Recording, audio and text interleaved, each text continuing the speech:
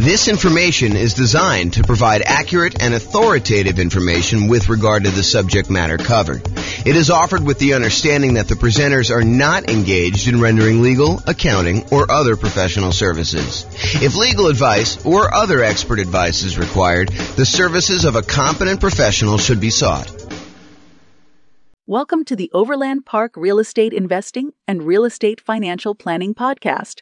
Learn all about investing in real estate in Overland Park, Kansas, with a combination of real estate financial planning and modeling with numbers specific to Overland Park, plus syndicated, more generalized recordings of live and pre-recorded real estate investing classes. Not all of them specific to Overland Park. Be sure to stay tuned after the podcast for a message from our sponsors. Well, good evening and welcome everyone. I am James Orr, and tonight's presentation is BRRRR Real Estate Investing Strategy. And BRRRR stands for Buy, Rehab, Rent, Refinance, and Repeat. I always got to stop and think about that. So I'm going to jump right into the presentation. So this is part of a series that we're doing where we're digging into all of the different real estate investing strategies. So far, we've done the buy and hold real estate investing strategy, where we talked about buy and hold property, short-term and vacation rentals.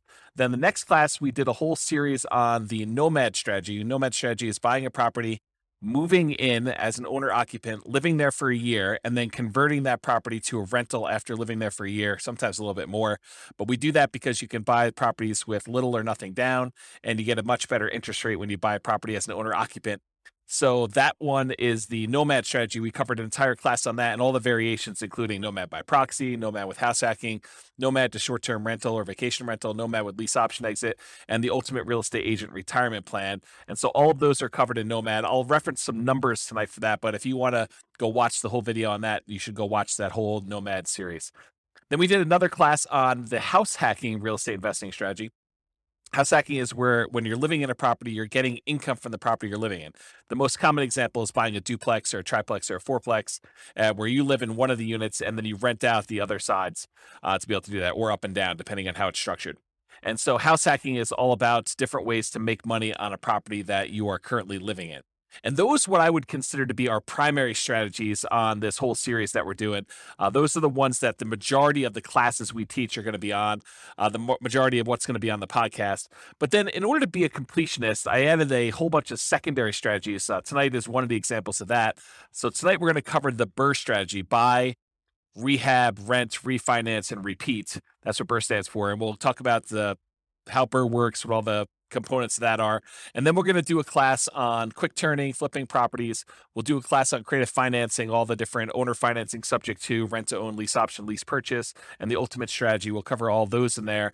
Do a class on wholesaling and wholetailing, do a class on options and option auction, and then tax liens and tax deeds. And then to kind of round out the secondary strategies, we'll do a whole class on partnerships and syndications, which will include the three different roles as a partner: deal maker, or syndicator, the money partner, and the loan partner. And so those are kind of like bonus sessions. So it's considered kind of like a bonus session where we talk about those and compare them. And then a couple of things that I'm just not going to recover in any of the classes. I'm not going to do a class on real estate investment trust. You can go ahead and talk to your stockbroker about buying real estate investment trust. And some topics that people often ask me about that I'm like, hey, James, why aren't you covering probate or short sales or foreclosures or pre-foreclosures? It's because they sort of are already included in the other strategies as we go through them. They're not like their own unique strategy. They're like ways to find deals in many cases. So that's why we're not going to cover those separately. But those are the classes we have. Each one of these will have its own separate, structured class like we've been doing here. So if you want to go back and watch those, you can, and reference them as needed. Okay, so what is BRRRR? Most people are doing the BRRRR strategy as buying a property, usually at a very significant discount, so that they can rehab the property with the ideal of being able to completely eliminate their down payment. So in an ideal world, you buy a property at such a big discount that you can go in there, do the rehab on the property, get it all fixed up, have another appraisal done, refinance the property such that you leave $0 in the deal. So you've acquired a property with absolutely nothing down, and you have 20% of equity when you acquire the property. That's like the goal, the like ideal kind of like the perfect scenario that happens. Now, in reality, it rarely happens that way where you're able to get a deal where you have completely eliminated your down payment. It's much more likely for you to leave, 1, 2, 3, 4, 5, maybe 10% of the price of the property in the deal when you do that. So when you do your refinance, you're usually going to leave a little bit of money in the deal, unless you happen to find an exceptional deal, or the market changes and you're able to find these types of deals where you're able to do that. So that's what the BRRRR strategy is about. So when you typically buy the BRRRR properties, you have to be buying for significantly below the after repaired value, which we often call ARV, after repaired value. So to be able to buy a property, you do that. Often you're needing to buy in that 70% to 75% of the after repaired value range. With major rehabs, it may even be lower. So if you buy a property that needs even more work, a lot of times you'll need to get even bigger discount than that 70 to 75%, because realize that you're going to have all of your acquisition costs going in to buy the property on the first time. You're going to have holding costs while you're doing the rehab. You have your rehab costs, and then you've got your secondary, refinance costs of getting the secondary loan on that. So there's quite a bit of expense in getting the deal done. And a lot of times the loans, in order to do the first part of the property, when you do your first acquisition, it's usually some type of hard money loan in a lot of cases, not all the time. And those tend to be a little bit more expensive loans to begin with. So in order to buy these properties, you need to be able to get very significant discounts on them. There are two flavors of BRRRR that I kind of like to think about. And just so you know where I'm coming from, BRRRR used to be my primary strategy. So a long time ago, when I first started getting involved in real estate investing, this was the strategy I went to first. And I used the strategy for a long time until I switched to other strategies, but primarily buy and hold and a little bit of nomading is primarily what I've been focused on lately. So the two flavors of BRRRR, though, cash purchase and then refinance. So a lot of times you'll go in there with all cash, you'll buy the property. Sometimes it's your own cash, sometimes it's a partner's cash, sometimes you're borrowing money against another property you own. So it's a quasi form of cash, but you're buying the property for cash, and then eventually, once you're done with all the rehab, you're refinancing the property and pulling all your cash back out. Another flavor of BRRRR is where you finance the purchase to begin with, and then you do a refinance in order to get your original loan paid off, and you leave very little money in the deal at that point. And remember, for number two, the one where we do the finance purchase, you'll be financing the property twice. So remember to account for 2 closing costs and 2 financing costs in order to get that loan. So you'll have to do the holding costs while you're rehabbing it, which is often a little bit more expensive. And then you'll do the financing and closing costs on that second kind of permanent loan that you're going to do for, in a lot of cases, 30-year fixed rate financing in order to have that property long-term as a rental. All right, so I'm going to use the same format we've been using for some of the previous classes where we talked about, all the different characteristics or way to kind of inspect a real estate investing strategy. And you'll notice me talking about some things, and you're like, but James, what about this really unusual example where I do this thing and I do this thing and it works out this way? Sure, there's lots of exceptions to what I'm saying. So I've tried to categorize all the different real estate investing strategies, but I'm sure I missed some, kind of like less common or less frequently used, which may be the most common thing for you, right? That's the hard thing for me, is that you may say, well, I always do it this way. And so for you, it seems super, super common. But having seen these for a long time and done a bunch myself, this is what I think is the most common.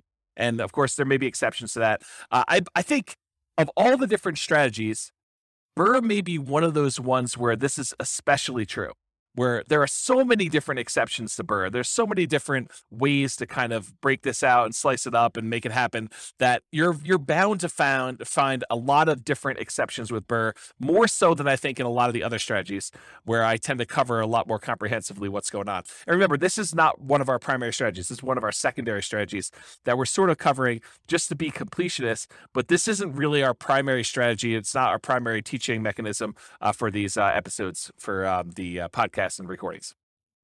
Okay, so another warning, just because you don't think there's a chance that X can happen doesn't mean it won't happen.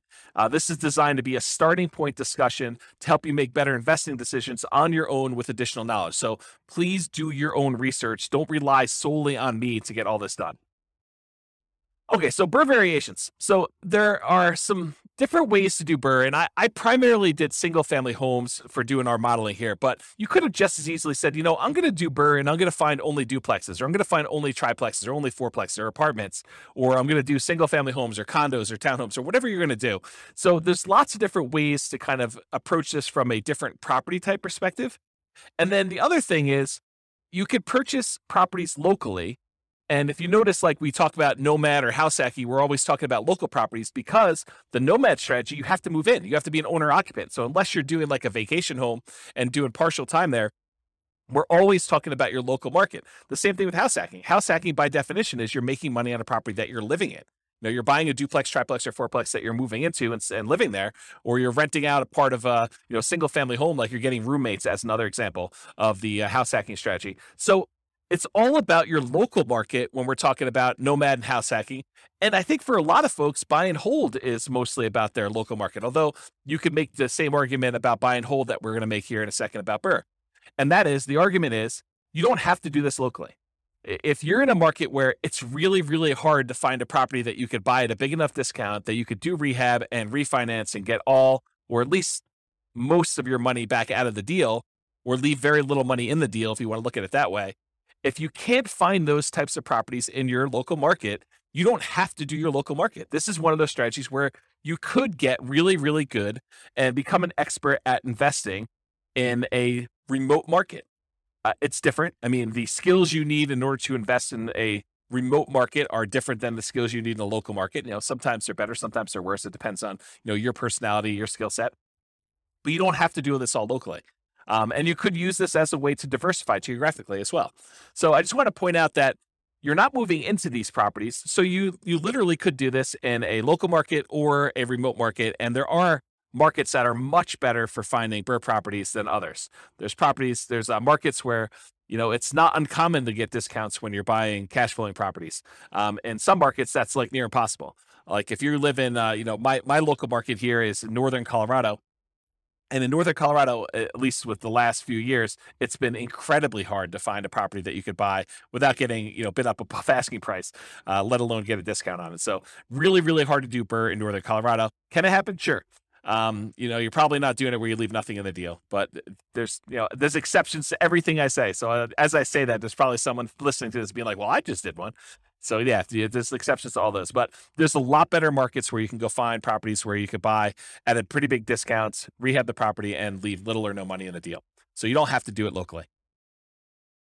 So I'd like to break down one of the ways I categorize real estate investing strategies is whether you're kind of involved in a real estate investing strategy as an investor or as a real estate entrepreneur. And a real estate investor is someone who takes money, they invest it in a project with the hope of doing little work, maybe sometimes no work, and they expect to get a return on their investment. So they're looking to invest their money, and it's largely a passive thing where they're looking to earn a return. That's a real estate investor.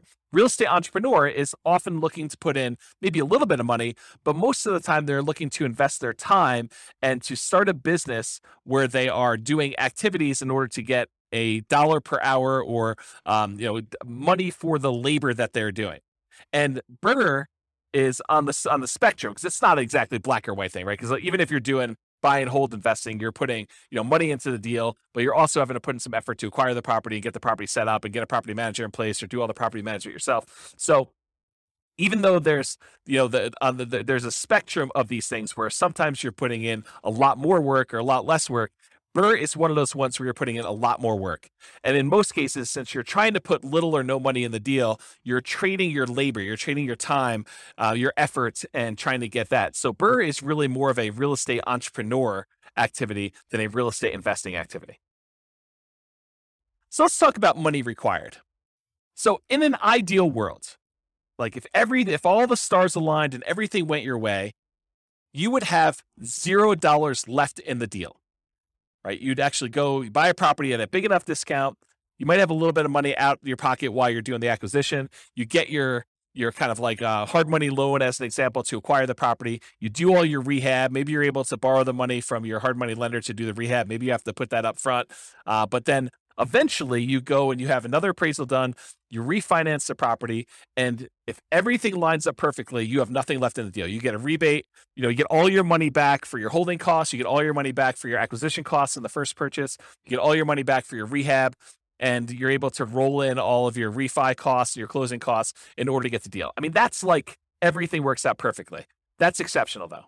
You're much more likely to leave 1, 2, 3, 4, 5%. I think 5% is very, very common, to maybe 10% in the deal. Sometimes in an exceptional situation, maybe it's even a little bit more than 10% in a deal. You're still able to get a discount when everything's said and done, but you're able to buy a property, get a good rental property, solid rental property in ideal world, and leave little or no money in the deal. It's probably going to be in that 5 to 10% range, I'd say, for most people.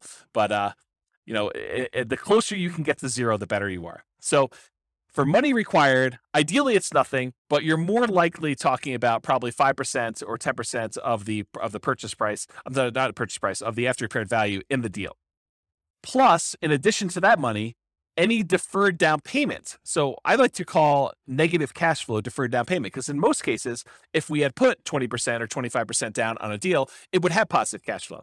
But since we're buying a property and we're leaving very little money in the deal, 0%, 5%, 10%, when we're acquiring these properties, a lot of times, not every single time, depends on the market and depends on the property you buy and the interest rates, but a lot of times you're going to have negative cash flow on a property. When you do all of your income and expenses, you're going to light up your rents, any other income you have, like laundry or anything like that in a property, minus vacancy, minus taxes, minus insurance, minus your mortgage payment, minus maintenance, minus your property management, like all of those expenses on a property, when you subtract those from your income, a lot of times that's going to be negative. And so what I like to refer to that as is deferred down payment, because you could have put more down and not had that negative down payment, negative cash flow. And so I like to refer to that as deferred down payment. You could choose to either put more down, or you could choose to have a little bit of negative cash flow over time to do that. And so in addition to whatever you're going to leave in the deal, a lot of times you're going to have a deferred down payment. And I would actually classify BRRRR properties as having a slightly higher chance of having deferred down payment or negative cash flow. Why? Why would I say that? Obviously, if you're trying to go buy a property and you're trying to get this big discount on the property so that you could rehab it and then put a tenant in there, rent it out, and then you're going to be able to refinance and leave little money in the deal, why would you be more likely to have negative cash flow on a deal like that than maybe buying a buy and hold property or a house hacking property or a nomad property? Well, it has to do with selection. It is true that you can find a deal where you're able to get this huge discount and it also happens to be an ideal cash flowing rental property. But if you think about it in terms of like what your chances are, you're much more likely to find either an amazing cash flowing property where you're able to buy a property where the economics, the rent to price ratio, the demand for that property, you're able to get really good rents and really strong tenants in the property, with like a more traditional buy and hold or house hack or nomad property. It's unlikely or less likely for you to be able to go find a property that you could buy at this big enough discount that you could do the rehab and be able to pull all your money out. And that also happens to be an amazing rental property. Can it happen where you got both of them? Absolutely. But I think you're more likely to either find one or the other. And I will also tell you, it seems to me that a lot of investors, they tend to focus more on can they acquire this with little or no down than they do on whether or not it's going to make a really good property for their portfolio. If you are just doing buy and hold, you're much more selective in the properties that you acquire. You're really focused in on that cash flow. So you tend to buy these properties that have really good cash flow, long-term rental or short-term rental economics. When you're doing the BRRRR strategy, a lot of times you're so caught up in this idea of being able to buy a property where you have little or no money down the deal that you're like, oh, it's secondary that this thing is not going to cash flow as well. And so that's why I'm saying it's slightly more common for you to have deferred down payment, aka negative cash flow, when you do a BRRRR deal than when you go and do traditional buy and hold, house hacking, or nomad. Now, it sure helps that you buy the property at a big discount, because getting a discount really improves your cash flow. I mean, you're only financing that one portion of the deal. Although if you're doing a traditional buy and hold and you're leaving nothing in the deal and you got 20% of equity in your property, it's the same starting position that you have when you have a BRRRR property that you're doing 20% left in the deal, then you do 20% left in the deal for a buy and hold in most cases. But there are some downsides of doing BRRRR in that a lot of times the financing you get when you do your refinance is at a little higher, slightly higher interest rate than you'd get if you did your traditional buy and hold up front. Not always. I think that there are some loan programs where you can get very, very close, or sometimes you can do just as good. But I think there are some advantages historically to buying buy and hold properties where you get 20% down, you're acquiring the property that way. Okay, let me make sure I covered all my notes here. So I talked about finding properties that you can get at a discount, and the ideal rents are less common. Buying at a discount means that it helps with cash flow. Interest rates on the refi loans can be higher than purchase money mortgages. And with buy and hold, house hacking, nomad, you can often be more selective and find better cash flow deals because that's what you're focusing on. And of course, there are lots of exceptions to that. So really, the money required, I've covered already. The amount you leave in the deal, that's going to be a requirement of the money you have in there. Any deferred down payments, so that's that negative cash flow you've got. And then, of course, you need reserves. It would be stupid for you to go buy a property and try to do it with no reserves. So is this really a strategy you can do with $0? I don't think so. I mean, even if you could find a property that you have nothing in, so that would be $0 that you're leaving in the deal. Maybe you have a property where you have no negative cash flow, but even with both of those, you need to have reserves. And so I think at a minimum, you're going to want to have 6 months of reserves on a property that you're acquiring as a rental. So no matter even if you can find a deal where you're able to leave nothing in the deal, and you can get a property where you don't have any deferred down payment or negative cash flow, you're still going to need reserves. And so this is really not a true nothing down, no money required strategy. It could be nothing down in that you really don't need any money for the down payments because you're able to get, a deal where you have no money left in the deal. But for the most part, you'll still have the need for reserves. Okay, so credit required. It is true. Often you can get a hard money loan for the initial purchase before you do the refinance. And a lot of those are, asset-based loans where they're really looking at the property primarily in order to do the loan itself. Although I think a lot of hard money lenders are still looking at the individual borrower for those. It's possible you could find one that's exceptional and that doesn't look at that. But over time, I think that the majority of hard money lenders are still looking at the individual for doing the loan there. So you can get a loan where you can get the initial purchase money oftentimes with little credit required. But when you go to do that cash out refinance, most of those loans are going to be ones where you need to have a good credit score. And typical credit score needed for a lot of these conventional loans is about 640 credit score. Now, there are exceptions for more unusual loan products. These tend to be adjustable rate mortgages or at higher rates, and better credit often gets you a better interest rate in general. But I think a credit score of about 640 is going to be needed for this. Now, don't go to your lender and say, well, James on his recording said I only needed a 640, so you definitely have to give me a loan because he told me 640. No, that's not how it works. You go to the lender and they tell you what the current lending requirements are because these things can change over time. And you have to find out for them what you need to qualify. And you can go find out from them exactly what the number is. But historically, it's about 640 is what the credit score is for being able to do these. So go talk to your lender and find out. And before I did BRRRR, I would make sure I had both my financing to do the initial acquisition, and I knew exactly and was pre-qualified to be able to do this cash out, or not cash out, the refinance, rate and term refinance, in order to be able to pull all my money out of the deal in order to do the BRRRR thing before I bought the property. Because there's few things worse. I guess there's some strategy you can do, but there are a few things worse in my mind than going through all the work of thinking you're going to buy this property, rehab it, thinking you're going to convert it to a rental, only to find out that you could not get this rehab loan after you've done all the labor and gotten in the deal. So you can still probably sell it and make money, but a lot of extra effort to do that. Okay, some less common situations.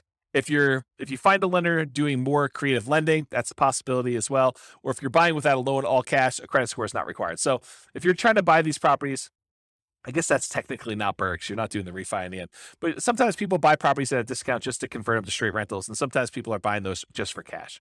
So that's the case there. But that really wouldn't be BRRRR because BRRRR involves the refi. All right, so what are the skills required in order to do the BRRRR strategy?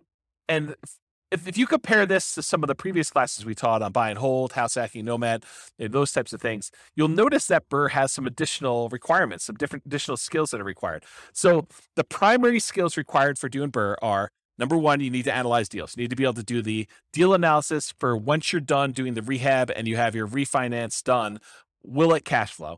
And also the deal analysis to say, okay, I'm going to acquire this property. Here are the costs for doing my rehab. Here are the costs for doing my holding costs. Here's the initial acquisition costs. Here's my refinance costs, and then how much will I have in the deal? And then go do your deal analysis after that.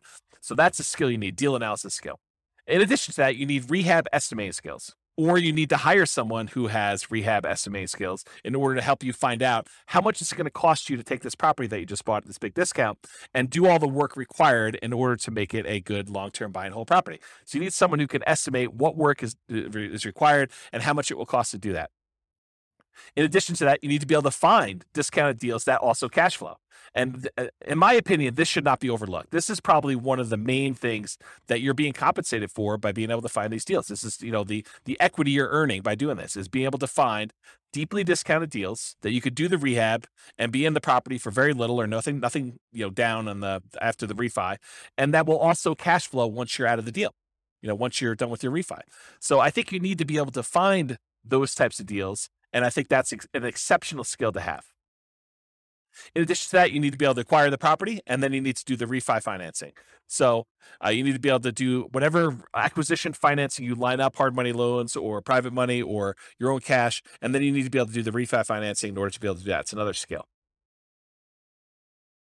And then different than the rehab estimating, you need to be able to either do the rehab yourself or you need to be able to manage a rehab team. So you need to be the person that swings the hammer and goes in there, does all the work, brings in the subs if you have those guys doing certain things, or you need to be the person that, manages a team of other people that are doing all that work for you. And then in addition to that, once you convert the property to a long-term rental, you need all the traditional skills of property management. And again, that's either you doing the property management yourself directly or you hiring a professional property manager, and then you need the skills of being able to manage the manager. So I have a note here, skills of property management can vary depending on whether you're managing long-term rentals yourself, hiring a property manager, or doing short-term rentals. So 3 different types of management skills depending on which way you're going. And the skills of rehab can vary depending on whether you're doing it yourself, managing contractors, or managing a general contractor. So realize that the skills that you require, in my opinion, are much more involved than buy and hold, house hacking, or nomad. I think this is a much more active, much more real estate entrepreneurial activity, and it requires more skills and higher levels of skill than a lot of the other strategies would. All right, so Shane Paris, Farnham Street, I finally went and looked up his name. I had forgotten his name for the last 3 presentations and kept forgetting to look it up. But he has a blog called Farnham Street, and probably about 2 or 3 months ago now, he wrote an article that talked about this idea of stability. And the way he described it wasn't real estate specific. It was this idea of, having something that's stable where if you don't do anything to it, it'll be fine. It'll kind of just keep, operating on its own. It's not going to hurt you if you don't pay attention to it and you kind of abandon it in some ways. But a active stability kind of item is something that if you don't do something with it, it will hurt you. And so I was thinking about this in terms of real estate and real estate investing specifically. And I was thinking, real estate is actively stable in general. But I think there's even kind of like gradients of more actively stable versus less actively stable. And so a couple examples of this are, if you go and you get a fully amortizing, like a 30-year loan that pays off, the payment itself will pay down to 0 after 30 years. That's an amortizing loan. The loan actually will pay itself off over that lifespan of 30 years versus a interest only or a balloon loan that you pay on it for 5 years, 10 years, 15 years, 20 years. And at the end of that period of time, there is a lump sum that is due at the end of it. Well, an amortizing loan is more stable. It's still actively stable, so you have to be actively involved, but it's more stable than a balloon type mortgage on there. Or doing buy and hold is less actively stable than a flipping properties or lease option or the BRRRR strategy. And so BRRRR, in my opinion, is very actively stable. It is one of those things where you have to be actively managing, especially in the beginning. Once you convert it to a long-term rental, it becomes less active. But at the very beginning, you're very active in this thing. You're actively acquiring the property, you're actively rehabbing the property, you're actively putting a tenant in there, and you're actively refinancing the property to try to pull out as much money as you can. So it is a very active strategy to be doing that you just need to pay attention to. All right, let's talk about scalability. So the biggest challenge, in my opinion, with the BRRRR strategy, and it's probably other challenges too, like being able to qualify for loans, but the biggest challenge, in my opinion, is probably finding deals. It's often limited by deal flow. And I suspect there are markets where you could find a lot more BRRRR properties than other ones. But in general, I think the challenge with BRRRR is being in a market or finding deal flow where you could buy at a big enough discount to be able to leave nothing, ideally, or very, very little in the deal, and then convert that to a property that you would like to have in your portfolio as a rental. And I think that's the part that a lot of folks overlook. But So as far as scalability, how can you scale this thing? Can you acquire as many properties as you want to acquire in order to hit whatever your financial goals are? And with BRRRR, I think that you're limited by deal flow, finding enough quality deals. So from that perspective, it's harder to scale. It's going to mean slower acquisition speed because you got to find deals that are good enough quality to be able to acquire them at a big enough discount and also have them be good long-term rentals. However, on the other hand, to kind of argue the other side of this, it requires significantly less down payment than traditional buy and hold properties to acquire. When you do traditional buy and hold, you're able to get a property for 20% down or 25% down. In some rare cases, if you want to get PMI and the owner occupant properties, 15% down. But when you're doing the BRRRR strategy, you could leave 5% in the deal. And that's still better than leaving, 15% or 20% or 25%. So from that perspective, it's easier to scale. It requires less capital upfront to do that. More labor, because you got to do all the rehab and refinance and, getting all the tenants and getting the property set up. So, from a scalability perspective, I don't think this is as easy to scale as you might think. If your limitation is down payments, then I think this definitely helps you along that path. You still got to be able to qualify for the loans. You got to qualify for the refi loans. And if they're not cash flowing good enough, then you need to have the debt to income ratio in order to be able to qualify for the refis, in order to be able to acquire the properties and do the refi outs. So that's what I think about scalability with the BRRRR strategy. All right, let's talk about risk exposure. In my opinion, the BRRRR strategy has a high risk rating. And I think some of the other strategies we talked about, the buy and hold, the nomad and the house hacking, we kind of rated these a little bit lower in risk. And the reason why is I think you have extra risks when you're doing the BRRRR strategy that you don't have with buy and hold or house hacking or nomad. So you have a double risk exposure, in my opinion. You have the risks during rehab and the risks of long-term rentals. So what risks do you have? So the risks include amplified returns, and these can be both positive or negative. But whenever you have a small down payment, it amplifies the returns. So if you have a little amount of money invested and you make a return on it, a positive return on it, the returns look larger because the amount of money you made is on a small amount. But it goes the other way too. If you have a loss, if you have negative cash flow or the property value goes down or you have something happens to the property, you have a negative return on that, that also gets amplified because you had a small amount of money in the deal. So you can get amplified returns with the BRRRR strategy, just like you can with the nomad strategy, or in some cases house hacking if you're putting little down when you're buying these owner occupant properties. So that's the same risk we'd see there, but you see it with BRRRR because a lot of times you have nothing in the deal or very little in the deal. In addition to that, I believe you have an increased likelihood of negative cash flow, those deferred down payments we talked about when I talked about money required. And the reason why is you have small or no down payments in the deal. So a lot of times, you're leaving little money in the deal, and that's why you have a little bit of deferred down payment. If you had put more down, you wouldn't have the negative cash flow. But because you decided to buy a property and try to do a refi where you left no money in the deal, then a lot of times you have some negative cash flow there.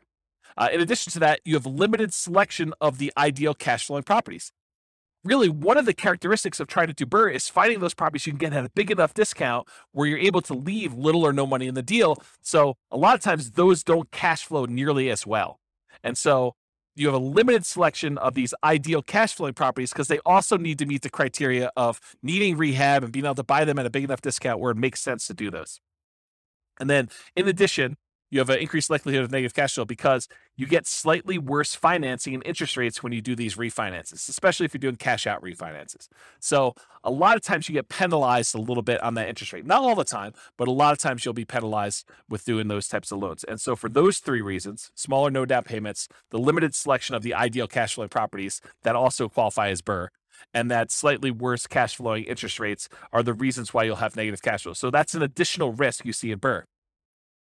In addition to that, you have all the rehab risks. So all the risks you have of doing construction on a property, opening up a property and finding out that things are much worse than you thought, or there happens to be a hurricane right after you bought the property and all the costs of plywood and lumber goes through the roof and you have that risk, or you can't get your rehab people to do the job. They prove unreliable or something happens to them. So you have all the risks of rehab. So that's an added risk that you don't often have with buy and hold, house hacking, or nomad, unless you're buying properties that need work. In addition to that, you have the interest rate risk exposure while rehabbing. A lot of times you're not locking in your interest rate when you have a 6-month rehab project. If you have a 3-month rehab project, a lot of times you're floating that interest rate. And, if you caught it, just like we did here the last few months where we saw the interest rates rise very dramatically over a very short period of time, you may have thought your cash flowing property was going to be cash flowing at X. And now it's cash flowing much worse than X because the interest rates rose by, 2 points in 2 months. If that was the time when you were rehabbing your property, that could be problematic. And so you have this interest rate risk exposure while you're doing the rehab. And then you have the risks that we normally see with house hacking and buy and hold and nomading, a price decline during ownership. While you've converted it to a rental, prices can go down. I mean, honestly, it could go down while you're doing the rehab too, but I really thought of it during the time when you're buying, when you're holding the property as a rental. You could see a decline in home values during that time, or rents could decline during your ownership period. Those same risks appear in the buy and hold and house hacking and nomad as well, but they're not exclusive to the BRRRR strategy. And then in addition to that, if for something happens and you're unable to make those payments on the loan, you have a credit risk. If you can't make payments on your mortgage, then your credit is at risk of doing that. And that's the same as buy and hold and nomad and house hacking. And then in addition to the ones, these also are shared with buy and hold, nomad, and house hacking.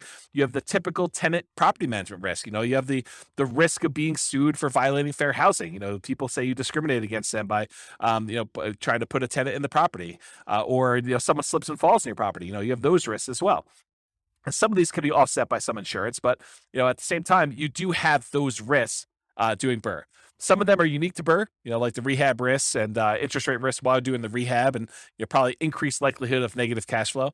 But some of them are shared across all their strategies as well. That's why I think BRRRR has a higher risk rating, which I would consider just high in general, but it's higher than buy and hold, nomad, and house hacking, in my opinion. So let's talk about profit speed, how quickly you can get at money, and what's the magnitude of the money you can get at. So if you've never seen this before, this is my return quadrants.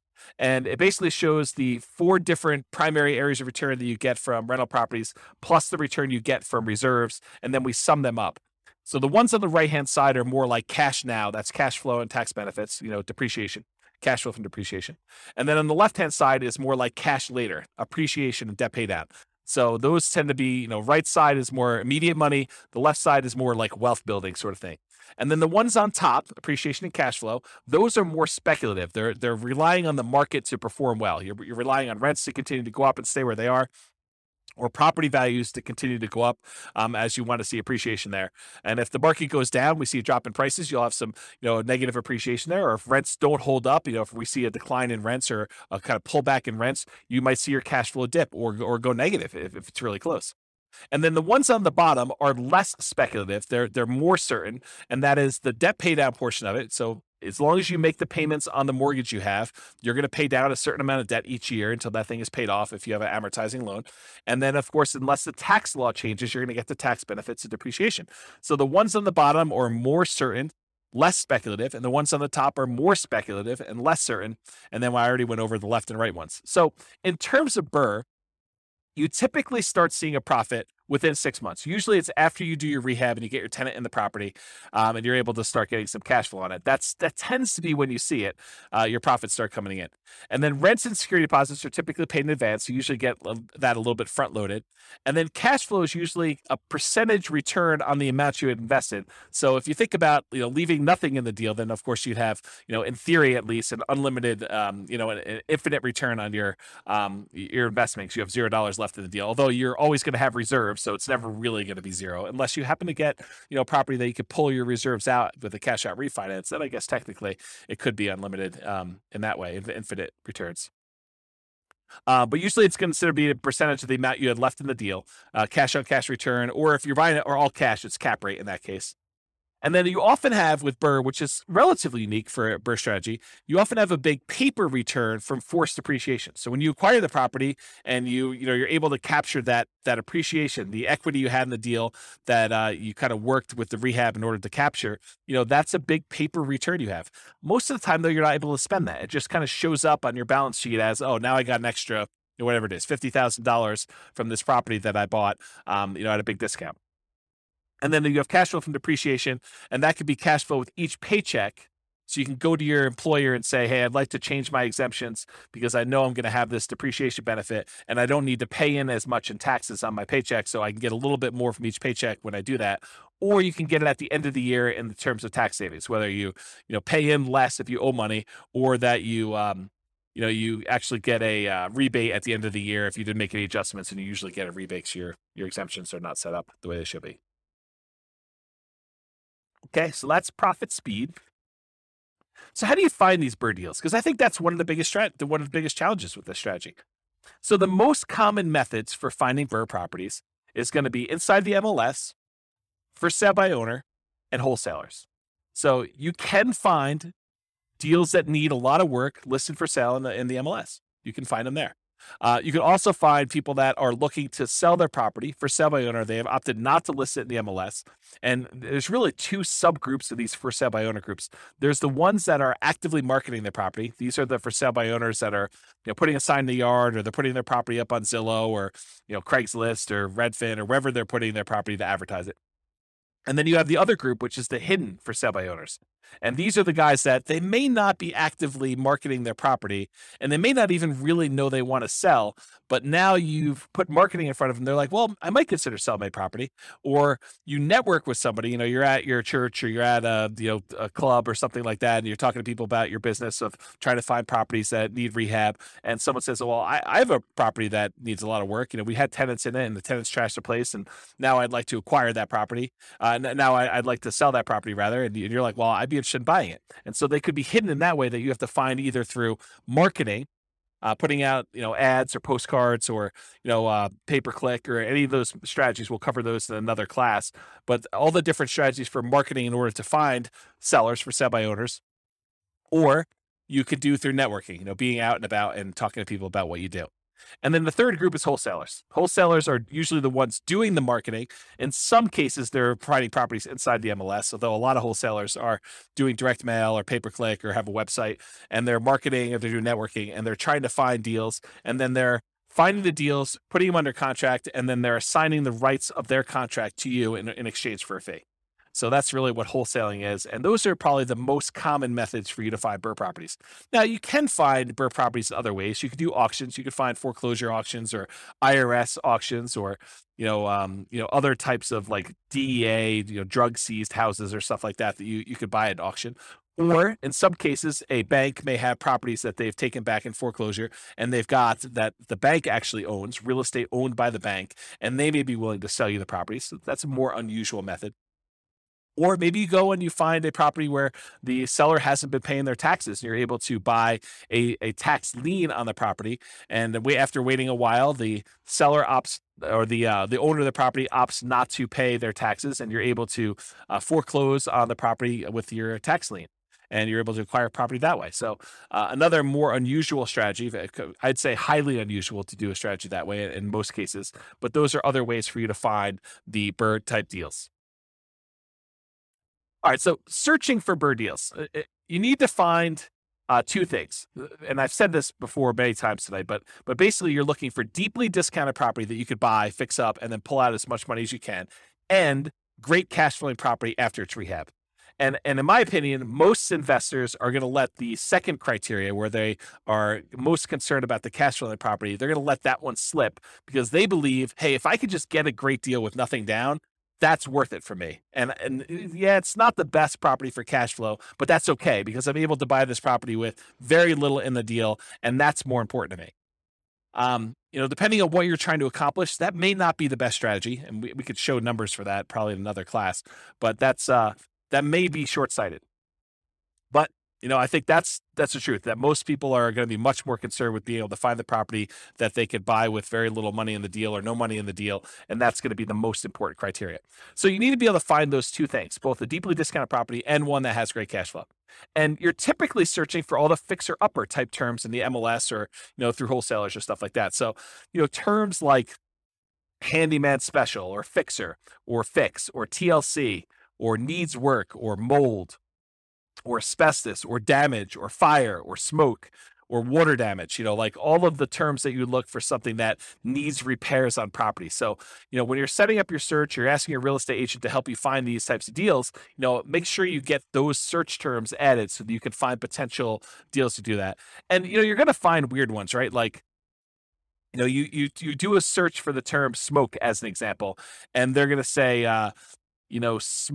smoked glass windows in this room or something like that. And that's not really what you're looking at, but you'll get some false positives. You still need to manually sift and sort and go through those and make sure that the numbers work and that the property really makes sense. So better to have false positives than to miss the property completely, in my opinion, when you're looking for these deals. So how do you analyze these deals? Well, doing the BRRRR part, the like fix up part, the rehab section of it, you'll want to use your own rehab spreadsheet. I probably will provide one of those at some point, but I don't have one ready for you. But for the actual rental part of it, the world's greatest real estate deal analysis spreadsheet is ideal for doing the rental part. So you have to do the property after you do your refinance. You'll do a kind of like put down how much you have in the deal and what your rent is on the property and all the other expenses of it. And you could do that. You can get a copy of the spreadsheet at realestatefinancialplanner.com/spreadsheet.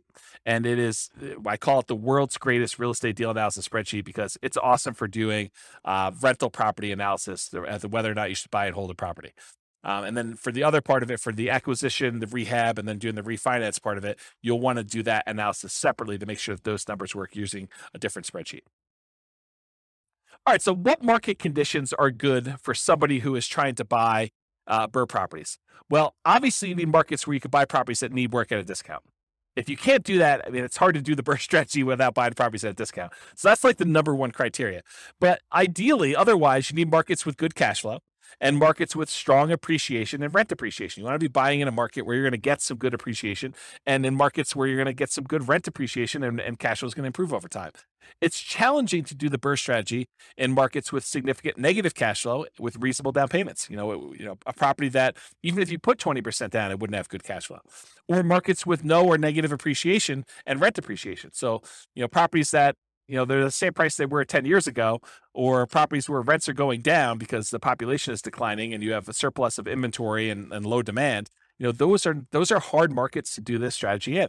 And I think in some markets, not all markets, but in some markets, the way you're able to find properties that need a lot of work and you're able to buy at a big discount is because demand is a little bit softer in those. When we see in really, really hot markets, even the properties that need a lot of work were getting bid up and going for much closer to retail, where there wasn't nearly as much room to be able to buy these properties at a big enough discount to be able to do the refinance out and leave very little in the deal. And remember, it doesn't have to be your local market. You could do this remotely, specifically with BRRRR. So accessibility or availability. So these can be some of the hardest deals to find. It's not like you're just trying to find a property that you could buy at a big discount, do rehab on, and then sell it, make a profit. Those are easier, right? Because you don't have to find a property where you can do that. And after you're done doing that, it's going to have amazing cash flow. That's part of the challenge. It needs to be both a deeply discounted deal where you can go in, do rehab, and pull as much money as you can out of the property so that you leave as little in the deal as you can. And then once you do that, it has to also cash flow like crazy. So these can be some of the hardest deals to find, in my opinion. They must be both that fixer-upper and good cash flowing rentals. And some markets are much easier than others. So you can invest in remote markets to find these deals. So as far as being able to have accessibility and availability, this is a hard one. It's not like nomading where, a lot of properties would look at nomading and now we're being selected based on a whole different level of criteria. These are like, there's not that many that come along, and so this could be your limiting factor. So can you use your retirement account to do BRRRR strategies? Yeah, you could use your retirement account to invest in BRRRR strategies with a self-directed retirement account because you're not moving into the property. You're not living in the property. You will be limited in the amount of rehab that you could do directly if you're using your own retirement account, because I don't think you're supposed to be doing the labor on your properties that you're doing that. There may be some exceptions with some types of self-directed retirement accounts, but in general, you're not supposed to be doing the labor yourself. So you could be limited in what you could do with that. And it may also change the financing you use. A lot of these self-directed retirement accounts, self-directed 401k, self-directed IRA accounts, they require a much larger down payment or loan to value when you do your refi on the loan. And so you may not be thinking about, 80% 80% loan to value, you may be thinking more like 65% loan to value, which makes it much, much harder for you to be able to acquire properties at those ratios and leave very little in the deal. So now we're going to talk about the quantitative analysis. Up to this point, we've talked primarily about the qualitative analysis, like the qualities of doing the BRRRR strategy, like accessibility and scalability and risk and down payments required. Now we're going to really dive into numbers. And so I will start off. I hope, it is my sincere hope that I have not been discouraging to you about doing the BRRRR strategy, because it is a lot of effort and a lot of work to find deals that are amazing. But when it works, it is absolutely amazing. Like, this was my primary strategy. This is a strategy I started with. And when you can find these deals and you can acquire properties and leave very little in the deal or nothing in the deal, and they cash flow, it's awesome. I mean, just absolutely amazing. So it's worth the effort if you're willing to put in the effort to try to find these.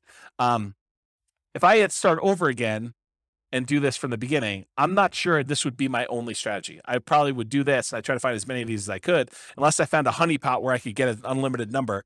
I probably would be doing other strategies in parallel at the same time, trying to justify or trying to speed along the process by doing more than one strategy at the same time. But here you go. So for the quantitative analysis, when BRRRR works, it can be amazing. So how well does the BRRRR strategy perform toward achieving financial independence? And I'll just make a note here. Each of these things that I'm doing here, each of the analysis we did, they literally could be their own hour or 2 hour, some of them full day classes by themselves. I could dig in deep and I could explain to you how things are working and look at all the different metrics and how risky they are and how risk compares doing one strategy to another. And is it better to do more down payment? Is it better to keep higher reserves? What's the impact of doing reserves? What's the impact of doing property management? So there's all sorts of variations and subtlety and kind of nuance that we could do, where I could do an entire hour, 2 hour, full day class on each one of these. So I'm going to do like a big picture overview where we talk about how long it takes to achieve financial independence for a fictitious couple with very specific assumptions. Okay. It is naive, though, to generalize these results. Don't think, oh, it is always that way, because when James did his analysis, in this example with Norm and Norma, which is who we're kind of using to prototype through a lot of this modeling, when he did those analysis with them, it seemed like this was better. Well, this won't always be better for everyone in every situation. If Norm and Norma were in a different real estate market, or they were saving a different amount, or they had different income or different debt to income ratios, all those things would impact their results. And so in that case, something may be better another way than what we're saying here. So don't generalize this and say it's always better to do X or it's always better to be Y. I think that would be foolish for you to do. Okay. So, I'm going to use the same properties we've been using throughout all the different examples, even though I could make a really strong case that you're not as likely to find properties that have both the discount or rehab capability and the cash flowing attributes that we've been using for the traditional buy and hold, house hacking, and nomad that we've used in the previous classes. I am going to, for tonight, just to try to make it a closer apples to apples comparison. It's not the same, but just to try to make it closer, I'm going to use the exact same property with the same economics, same price, same rent, same taxes, same insurance kind of expenses to do that. You could make a case that the properties are going to be a little bit worse. Maybe they're a little cheaper. Maybe they're, you're able to get a property that's, is a little bit less expensive than you would otherwise pick, or maybe they're more expensive. There's lots of different reasons why they would be different, but for the sake of simplifying as much as I can, I'm using the same property. You would still be limited by your 45% debt to income ratio, any down payments that you're leaving in the property, so I'll show you some examples of those, and having reserves. So it's not like you can do an unlimited number of these, right? And part of it's going to be you trying to find, it's still limited by 45% debt to income, and you're still limited by whatever amount you're leaving in the deal, and you're still limited by having reserves. And I think I use 6 months of reserves to be able to do these, because I think that's a prudent number to use. And so I'm going to do 3 different cases of BRRRR. I'm going to do a situation where they leave nothing in the deal. That's like the ideal situation where they actually are able to do this and not have any money left in the deal. I'm going to do one where they leave 5% in the deal, and I'm going to do ones where they leave 10% left in the deal. And I'll show you how long it takes Norm and Norma, our kind of prototypical modeling people, how long it takes them to achieve financial independence with those 3 cases with our assumptions there. But let's first define what financial independence actually means mathematically. So Financial independence is when your investments, in this case, mostly rental properties, although a little bit comes from other things like their stock market account, but it's when your investments can provide you with your minimum target monthly income in retirement. What we might call either lean fire or just fire, depending on if you're really looking at your minimum as this is my hey, absolute minimum I need. Ideally, I'd like to have more, but really we're saying, okay, in this particular case, how long will it take them for their investments to produce $5,000 a month, adjusted up for inflation? So it's $5,000 in today's dollars, but 5 years from now, it's more than that. And the three sources of their investments to provide money toward that $5,000 a month is number one, passive income from Social Security, any pensions they have, and or annuities. So in this case, they don't have any pensions, they don't have any annuities, and I assume Social Security for them starts at age 67, which I'll talk about here in a second, but that's the three sources of income for number one. Number two, net cash flow from rentals. So this is primarily what they're going to be relying on. They're looking to have the cash flow after all their expenses on their properties. So all the rents and any extra income they've got coming from property like laundry money or something like that, minus principal, interest, taxes, insurance, maintenance, vacancy, property management, if they had any. In this case, they're managing the properties themselves. So anything, all their income minus all those expenses is their net cash flow on their rentals. And the third thing is any extra money that they have in their bank account invested in the stock market at multiplied by their safe withdrawal rate. So the three things are that passive income from Social Security, pensions, or annuities, any net cash flow from their rentals, and then the yearly safe withdrawal rate times their invested assets. The sum of all three of those need to provide enough money for them to meet their minimum target monthly income in retirement. When they do that, we consider them financially independent. Okay? So, all these are changeable assumptions. You can go to your city. I'll send you a link in the show notes here, but it's realestatefinancialplanner.com/model. And it allows you to pick a city. And in that city, it has examples of some of these scenarios, and just go click through and you'll be able to change all these assumptions. But in this case, here are the assumptions I use. They're all changeable. So this is Norm and Norma. They're married. They're both 21 years old. They've recently graduated from college, and they're working in a technology department of a large healthcare business. They have a total of $10,000 saved up, not $10,000 each, $10,000 total between the two of them. They earn combined between the two of them $72,000 per year. So basically, they're earning about $18 per hour, working 2,000 hours per year, or $36,000 per year each. Combined, it's $72,000. An important side note, BRRRR is like getting a second job, right? I mean, all the effort of going in and finding the property, doing the rehab or overseeing the rehab, getting the tenant, and then refinancing the property. It's really extra. It's like a job, right? It's like real estate entrepreneurship. So really, we should be comparing this to, these guys, if they're going to do buy and hold or house hacking or nomad or something like that, it really should be, it's be more fair to kind of compare it to them doing that, plus having an extra job where they have this extra income coming in.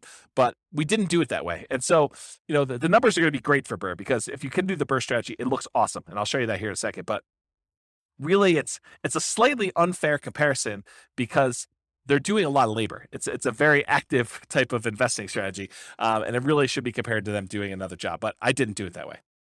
They are saving about $1,000 per month before they buy any houses. And in the case of BRRRR, they're not buying any owner-occupant properties. They're continuing to rent while they do the BRRRR strategy to acquire rentals. They're obsessed about achieving financial independence so that they can retire early. They want to do FIRE. They want to find their best path to financial independence together. And best doesn't always mean fastest. Sometimes it's fast, but less risk. So we'll talk about that in another class. We won't have time to talk about it tonight. They're both going to take Social Security at age 67. So at age 67, Social Security does kick in. And Social Security is estimated based on them working until age 67, which if they achieve financial independence, they technically stop working in my modeling. So the modeling is a little bit less conservative in that way.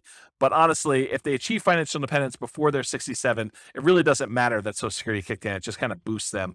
But they already achieved financial independence if they did that. And if they hadn't by then it really is legit that they worked till 67 anyway. So it's good in that way. Although you could claim that my modeling is the tiniest bit sloppy, and that I just assume that the amount they're getting from Social Security is based on them working till 67, when if they stop working earlier, it's technically not. Okay, I'm also going to be using the interest rates that I had in the handout for loan type mortgage insurance comparisons. I'll put a link to that in the show notes as well. But this shows you all the different interest rates that I'm using in all these different classes for owner occupant loans and also investment loans. And I did not penalize BRRRR for doing these refi loans, even though I think sometimes you will see a small premium for doing these refis out. And so I'm going to use the 6.625 number for doing the BRRRR strategy. All right, some more changeable assumptions. So I modeled this for 60 years, 720 months. We assume their tax rate, their effective income tax rate for calculating the cash flow from depreciation is 17.85%. We assume it's a 3% inflation rate. That's the long-term average.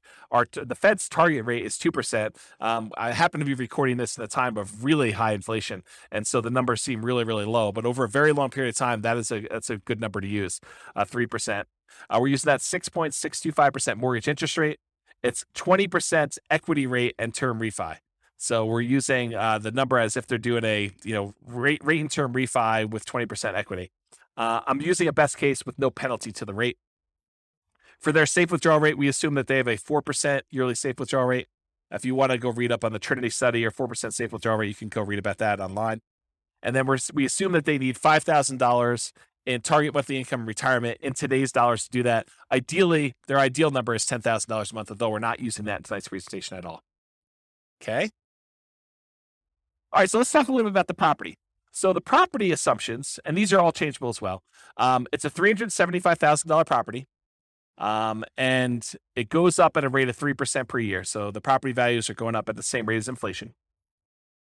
They're going to do either leaving nothing in the deal, having 20% equity, leaving 5% in the deal, having about 15% equity, leaving 10% in the deal, and then they're going to do that rate and term refinance. So those are the three options we're going to run, whether they are able to leave nothing in there, leave 5% in there, or leave 10% in there. The closing and the refinance costs are already included. I'm not adding any extra ones. So we're assuming that in order to do this, those numbers are already included in their rate and term refi. So that's another reason why you could say these numbers are 5%, 10%, because I've assumed that those include all the acquisition costs in the first one, all of the acquisition costs or the refinance costs, rather, on the second one, on second loan. Assuming no seller concessions, so they're buying at a big discount. They're not able to get the seller to contribute toward their closing costs. The interest rate, again, 6.625 for that 20% down. There's no PMI. They're doing a 30-year, 360-month mortgage. Rent on the property is $2,600 per month, and it increases at a rate of 3% per year. This is the same we used for selecting an optimal buy and hold property or house hacking or nomading. So I think in a lot of cases, the BRRRR strategy would be slightly handicapped. It would be slightly worse price to cash flow economics, as you would when you had a wide selection. You could pick anything you want, just concerned about maximizing cash flow. 3% of the monthly income is assumed vacancy rate, which some people would argue, hey, that's really low. Well, I'm assuming that they're starting 60 to 90 days early before the property is vacant to be able to get a tenant. So I'm assuming that they're really optimizing property management. If in your market you want to change that number because yours is a little higher, go ahead and do that. But really, when you think about it, the rent you get on a property helps determine what the vacancy rate is, right? If you drop rent, vacancy should go down. If you're trying to push rent, then vacancy should go up. It's kind of like a flexible number there that you have somewhat control over. 10% of the monthly income is assumed maintenance rate. So we're using 10% of that $2,600 a month to set aside each month for maintenance on the property. We're using 0.75% of the value of the property each year for property taxes. So at $375,000, that's about $2,800 per year in property taxes on the property. And that, as the property value goes up, the taxes on it go up as well. And then 0.4% of the value of the property each year is the assumed property insurance rate. And so that also goes up as the property value increases each year. And then this is a residential property, and 15% of the purchase price is considered the value of the land when doing our depreciation recapture, our depreciation calculation for cash flow from depreciation for the tax benefits. Okay? All right, so let's look at numbers.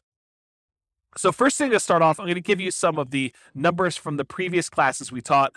Go dig into those if you want more details, but I'm going to run through those quickly because it helps to compare how long it takes you to achieve financial independence using these other strategies to the BRRRR strategy to decide which one's going to be the best, okay? So for in the buy and hold class, we talked about what if Norm and Norma don't buy any rental properties at all? They basically take all of their money and they invest 100% in the stock market. They don't even buy a property to live in. They continue renting, and so they're investing $1,000 a month in the stock market. They can retire after 40.17 years, or about month 482. So if they invest for 40 years, they'd be, at 61 years old at the time, and they'd be able to be financially independent by investing in the stock market. We assume the stock market's earning about 8% per year. Okay. In our advanced podcast episodes, we do variable rates of return. So when we do the advanced analysis, we actually make the home price appreciation random. We make the rent appreciation rate random. We make the mortgage interest rates random over time. We make the inflation rate random, and we make the stock market rate of return random. And so all of those, and then we run Monte Carlo analysis to show you like how having, property values not always go up by 3%. Sometimes they go down, sometimes they go up, sometimes they go up by a lot, sometimes they go down by a lot. And same thing with rents, and mortgage interest rates can rise over time or drop over time, and inflation, all that stuff, and how that really impacts the strategy. So that's more the advanced podcast. We're not going to cover that tonight. Okay, so if they just invest in stocks, though, it takes about 40 years. They'd be about 61 years old by the time they reach financial independence. This is from the buy and hold class. These are all the different scenarios we ran through for buy and hold.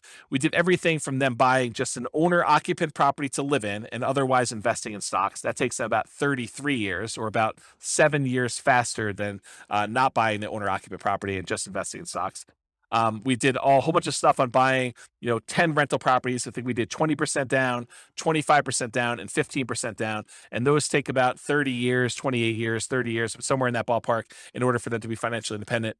We talked about buying a property to live in and then buying 10, 15% down payment rentals, or 20% down payment rentals, or 25% down payment rentals. And those all took about 33 years, give or take, in order to achieve financial independence.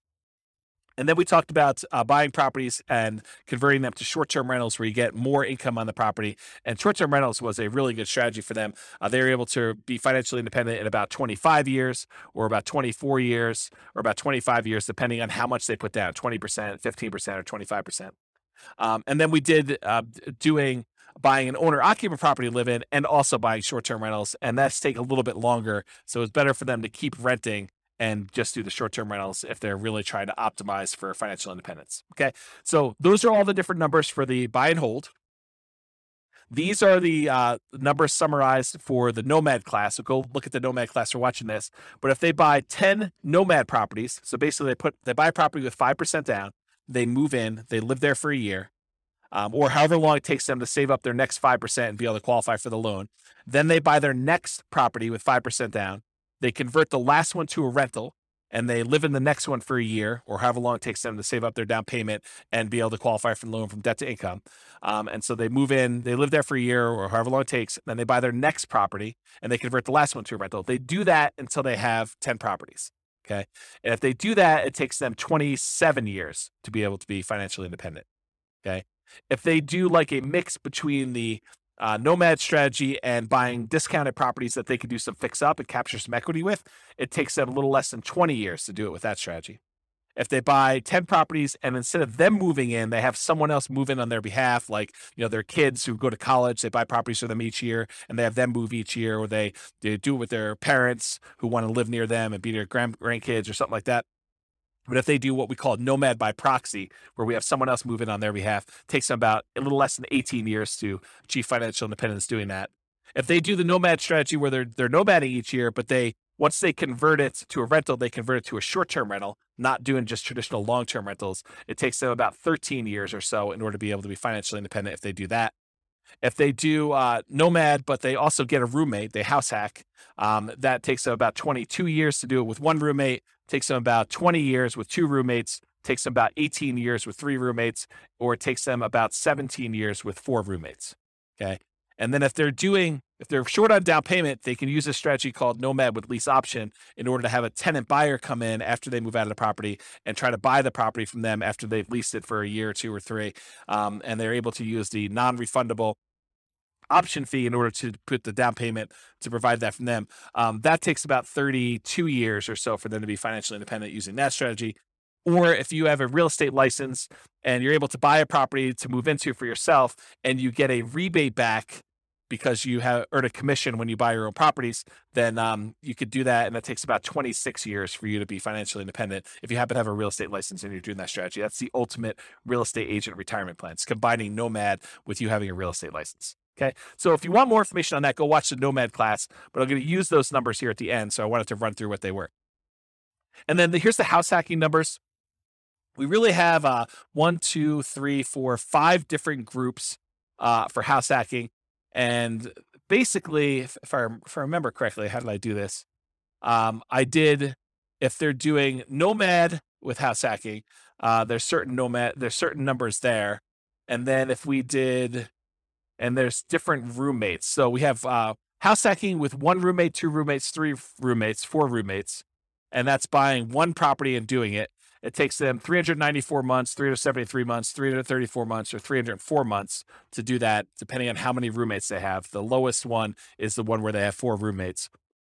Or if they buy 1 property and they house hack, but then they buy additional rental properties, 10, 15% down rentals or 10, 20% down rentals, it's shorter for them to do that, 357 months to be able to acquire properties that way. Or if they have different roommates and they're buying the rental properties there, really the fastest one is going to be 273 months. And that is them, it's tied for them either having 3 roommates or 4 roommates and putting 25% down. So I'll just try to summarize those. If you really want to dig into that, go watch that class and go in the show notes and look at the handouts. You can see a lot more details, but there's a whole bunch of different data up here for different numbers and different situations. This is why it could literally be a whole day to do like one of these, because I could go into detail and really dig into what's happening and why. Okay, so let's do the second to last slide here. And this one shows a combination of all of the different time to achieve financial independence from all the different classes that we've done so far. So on the left-hand side here, if you're looking at the handouts or you happen to be watching the video, on the left-hand side are all the buy and hold strategies. Those are kind of highlighted in this green area. Then there's another section of a variety of Nomad strategies. Then there's a section highlighted in orange that show you all the Nomad with house hacking strategies. Then there's a couple extra Nomad type strategies. And then there's a red box, which is the BRRRR strategy, which I'm going to get to here in a second. And then all here on the right-hand side are the rest of the house hacking varieties that we covered in the house hacking class. So jumping right into the number for BRRRR, if you do the BRRRR strategy and you do the one where you leave nothing in the deal, then it takes you 11.7 years, about 141 months to achieve your minimum target monthly income in retirement. So achieving financial independence that way. And by you, I mean Norm and Norma with their very specific set of assumptions. If they leave 5% in the deal, they do a BRRRR strategy, they do the buy, they do all the rehab, they rent it out, they do a refinance, and they leave 5% in the deal, it takes them about 16.92 years, 203 months. It's hidden behind the thing on the slide deck, so it's hard for me to read. But it's 203 months is how long it takes to do that. If they do and they leave 10% in the deal, then it takes them 21.75 years, or about 261 months, in order to be able to achieve financial independence. So it's much easier if you could see this visually. So if you're watching the video, pause the screen and kind of compare the strategy that you're considering to some other strategies that you're like also considering, or that you're like, I'm curious about this one. But if you look at it, BRRRR tends to be one of the better strategies, by far. I mean, and when BRRRR works, BRRRR is amazing. So if you look at this, BRRRR kind of crushes a lot of these, especially if you can do ones where you leave nothing in the deal. The next closest one is probably doing Nomad, where you convert them to short-term rentals. So the number one, the best one to do is BRRRR with nothing in the deal. The next best one, though, is doing Nomad and then converting them to short-term rentals. And the other Nomads, they tend to do really, really well. Like all the Nomads with house hacking, Nomad by proxy, Nomad fixer upper, which is kind of like a slight variation of BRRRR. It's not exactly BRRRR, but you're fixing up properties, trying to get them at a discount. So if you look at those, though, BRRRR and Nomad are both really, really good. House hacking is probably the next best one. depending on which one you do. And then, of course, traditional buy and hold is still amazing. It's a lot better than doing stocks, but it is not as good as a lot of the nomad ones, a lot of the house hacking ones. And so of the ones we've covered so far, and we've got a bunch of other classes to cover, including, fixer uppers and quick turning properties and other strategies like that, which we'll cover in future classes. But if you look at those, BRRRR does really, really well. So I would encourage you to take some time and look at the video or look at the handouts from the show notes and kind of compare these to yourself. Also, just as a side note, we are going through and doing like each individual case and diving deep into that particular strategy. So, for example, we'll dive deep into Norma buying 20% down payment rentals, or Norma buying 25% down payment rentals. And then we're going to do each one of those as its own separate podcast episode for the Real Estate Financial Planner podcast. So go check out those if you really want to do a deep dive into the specifics of those, where we look at more than just this minimum target monthly income in retirement.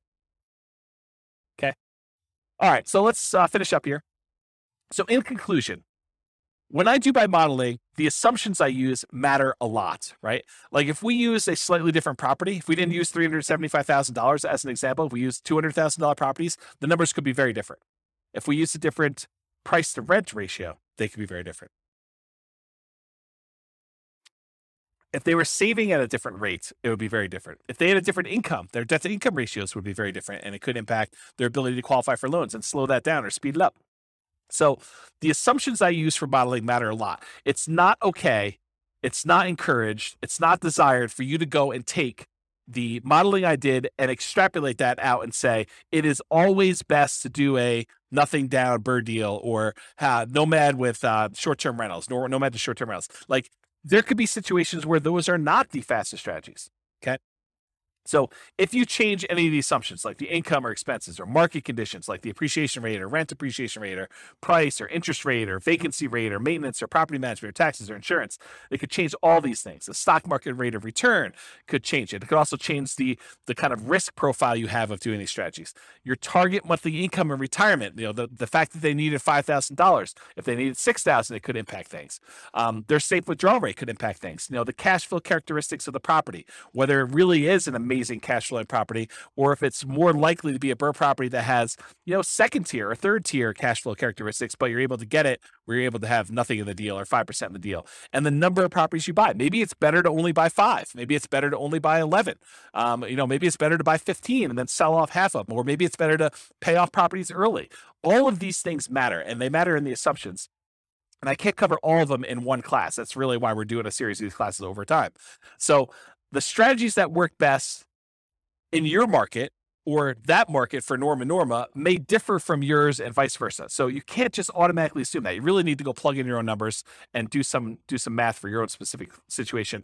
And you can do that at the realestatefinancialplanner.com/model. Just pick your city, and it's kind of like a starting point with a lot of the assumptions. But any of the assumptions we use are changeable. And so you can go ahead and change those to better match what you're trying to accomplish and what your numbers look more like. Okay? So that's it. This has been James Orr with the Real Estate Financial Planner. I hope you enjoyed class. The next class, I believe, is on quick turning properties and fix and flips. And we'll continue on with the series of different modeling. And hopefully we'll get through those, and then we'll be able to move on to some more meaty topics about how to implement some of these strategies, rather than more of this kind of like big picture strategy sort of like kind of class. So hope you have a great night. Thanks so much. Bye-bye for now.